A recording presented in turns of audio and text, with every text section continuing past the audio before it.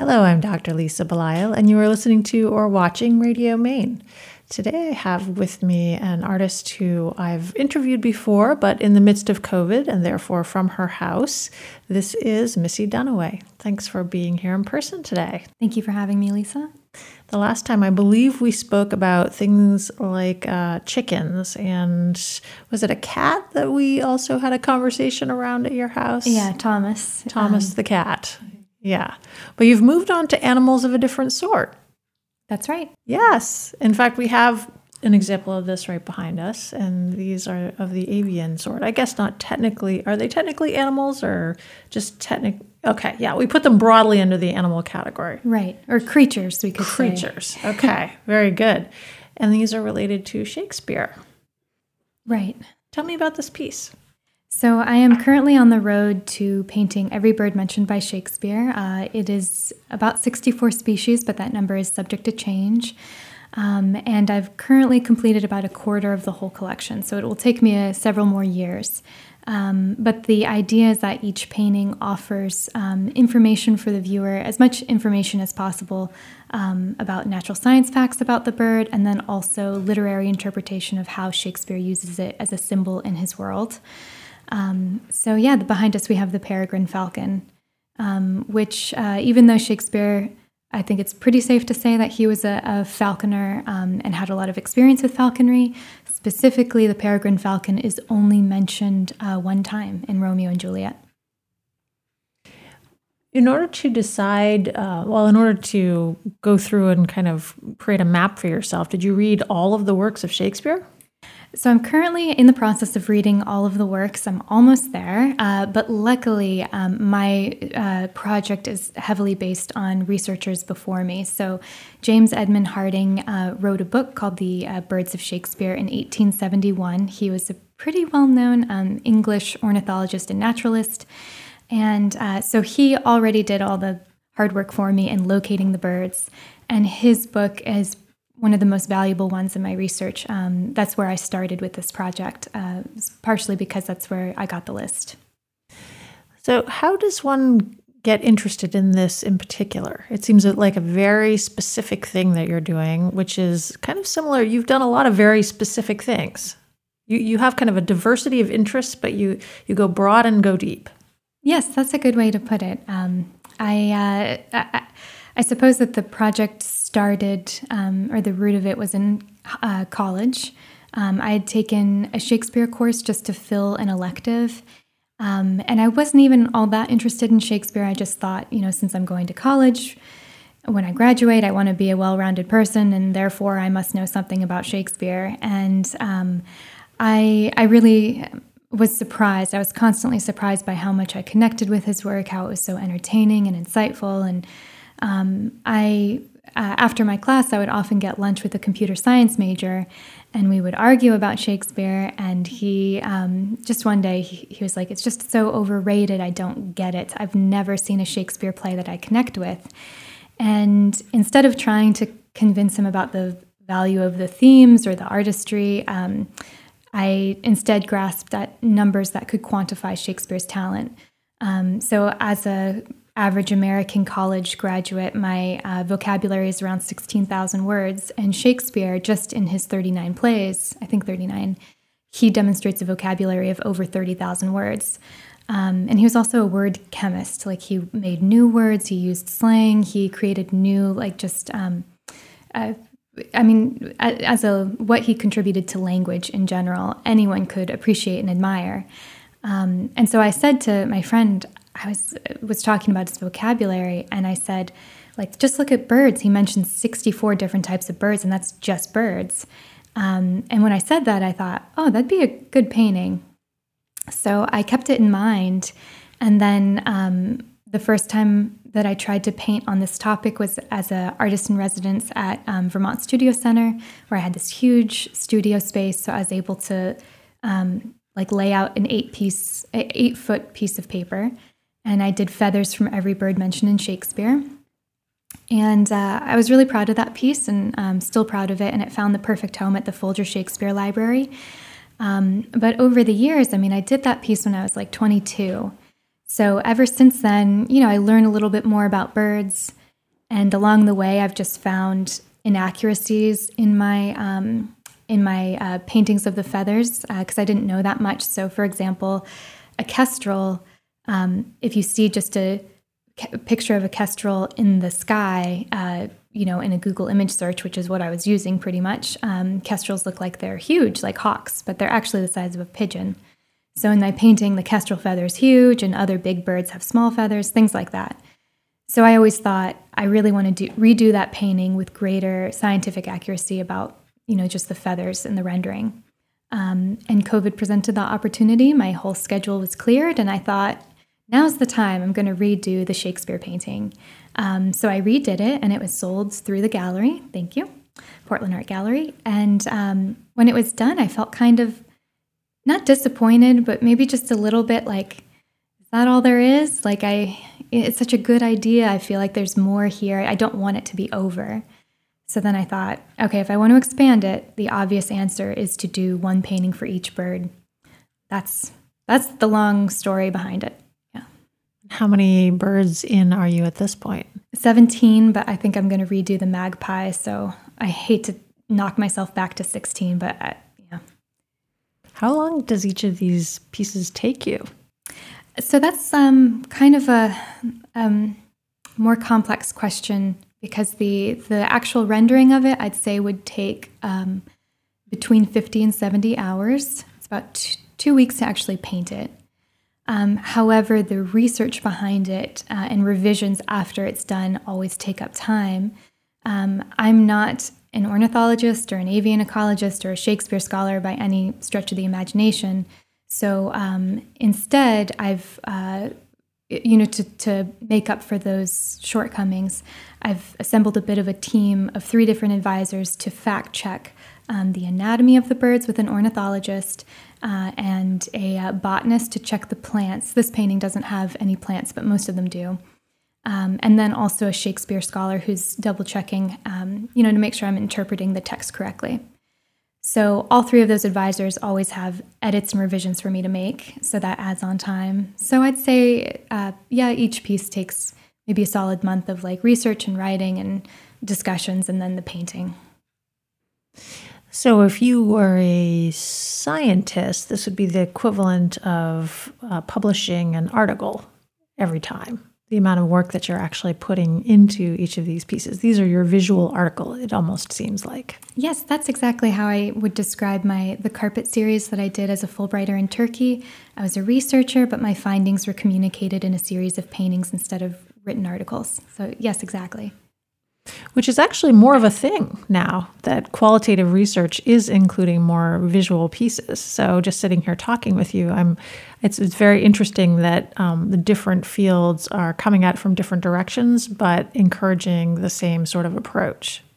Yes, yeah, I agree. And I like that because I think it makes the information more accessible because you're reaching more people. I don't think that you would have to even know the English language to look at my painting and learn a little something about how Shakespeare writes about birds, or learn something about the bird in general.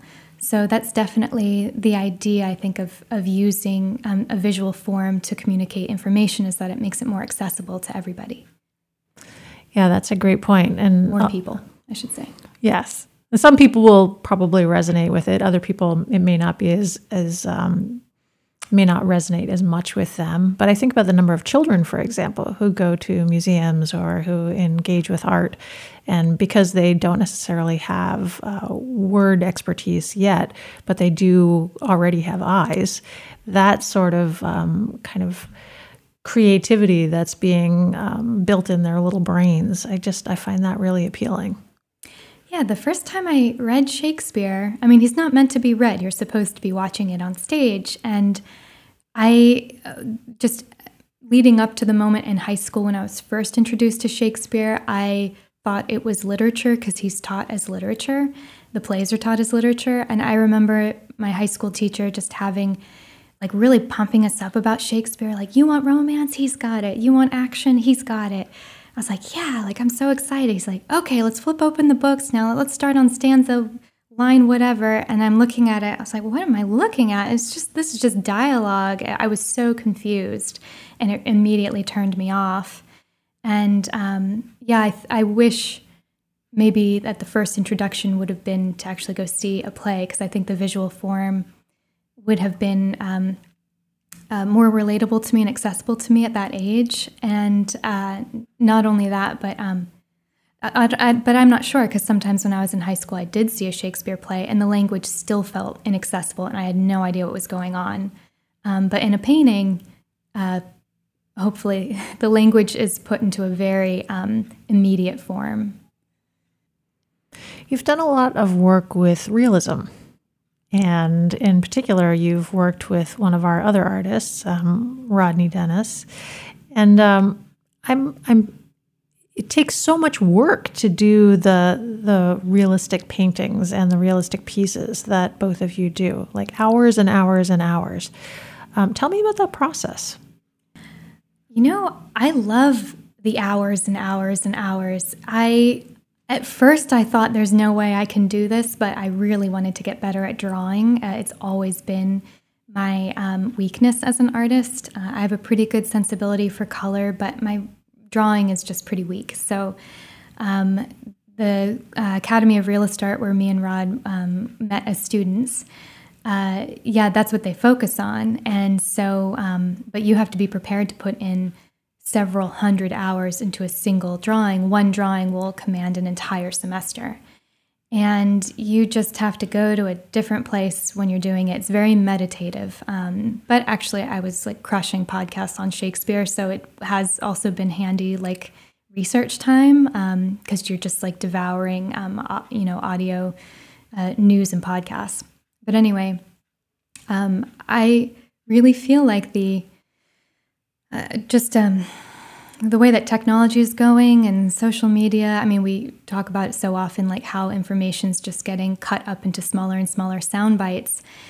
I just found myself craving like long form deep dives. And I have found that at the Academy of Realist Art. And it was nice because sometimes I was worried, like, is my attention span permanently damaged by social media and I can only listen to a song if it's under 3 minutes and things? And nope, that's definitely not the case. You can get your attention span back. It takes a little bit of practice, but me and Rod were not even, I'd say, other students, there's so many students that have come to that school that had no background in art and might not have at first had the attention span to do it, or the patience, I should say.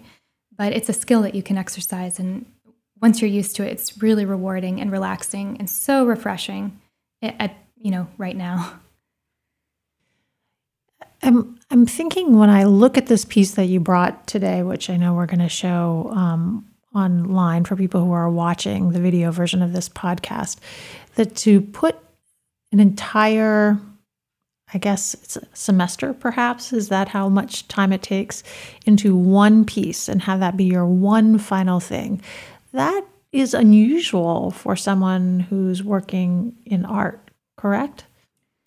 I guess maybe unusual ever since, I don't know, like maybe Impressionism. Like I think up until, so Impressionists were really the first to break out of the studio and go outdoors, because one of the technological advances of the Industrial Revolution was tubed paint.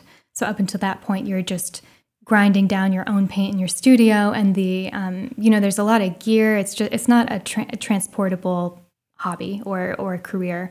So when tubed paint was created, people could go outdoors, and then they're studying natural light, and then you have to paint fast because you're keeping up with light changing.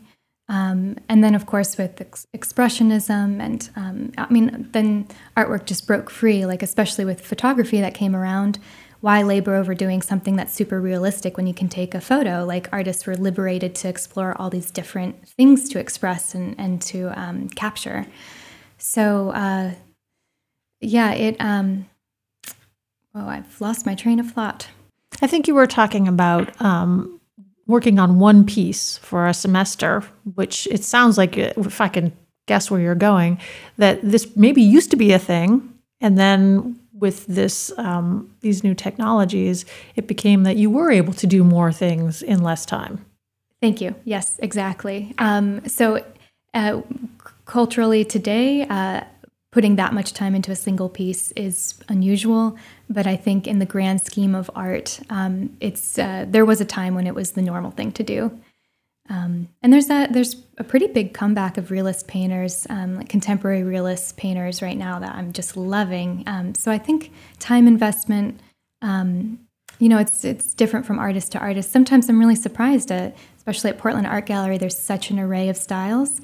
And occasionally I'll be speaking to an artist that has a pretty minimal approach, and I assume that, wow, they probably get this done in one day. And then I find out it takes like a month and a half. Like it does take, sometimes the image itself could be very deceiving to the amount of work and time that goes into it.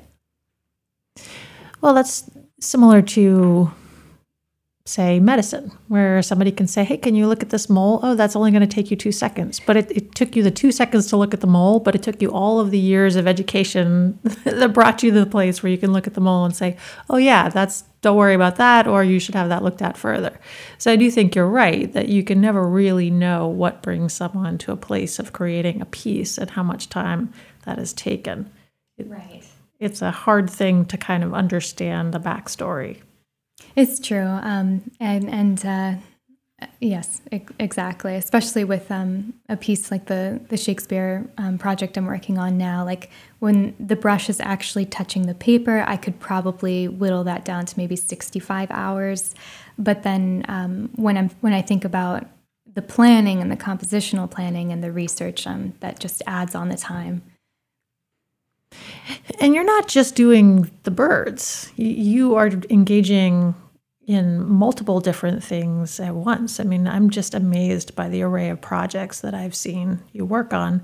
And you just came back from Kenya not too long ago.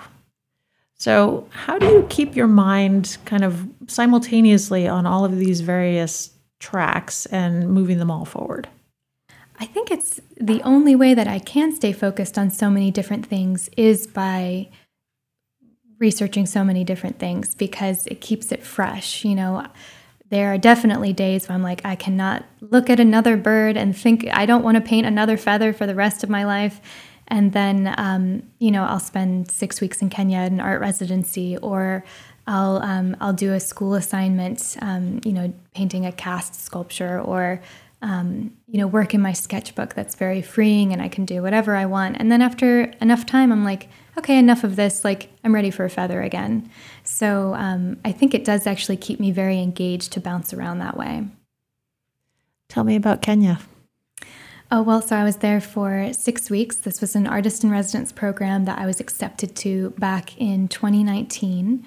My goal has always been to do one artist in residence program a year, because it's a pretty economical way for artists to travel long term. So I get to stay for long visits. There's great cultural immersion. You also meet other artists while you're there. So it's great networking and making friends. It just really has everything that I want out of travel in one opportunity. So yeah, the Olapangi Farm is the name of the residency I was in Kenya, in Laikipia County, just at the foothills of Mount Kenya. And I had to defer it for COVID twice. So I have been waiting to go for, with when I was accepted, and then having to defer it was 3 years of waiting. And it was funny because I had originally applied. I normally apply with a site-specific project, so I wanted to add a new chapter to my visual journal, my visual travelogue, which is available at the gallery. It was published in 2021, The Traveling Artist, a Visual Journal.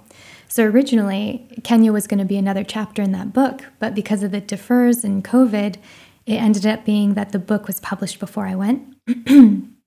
So I ended up going to Kenya and kind of having this really nice opportunity to revisit this project that was kind of over.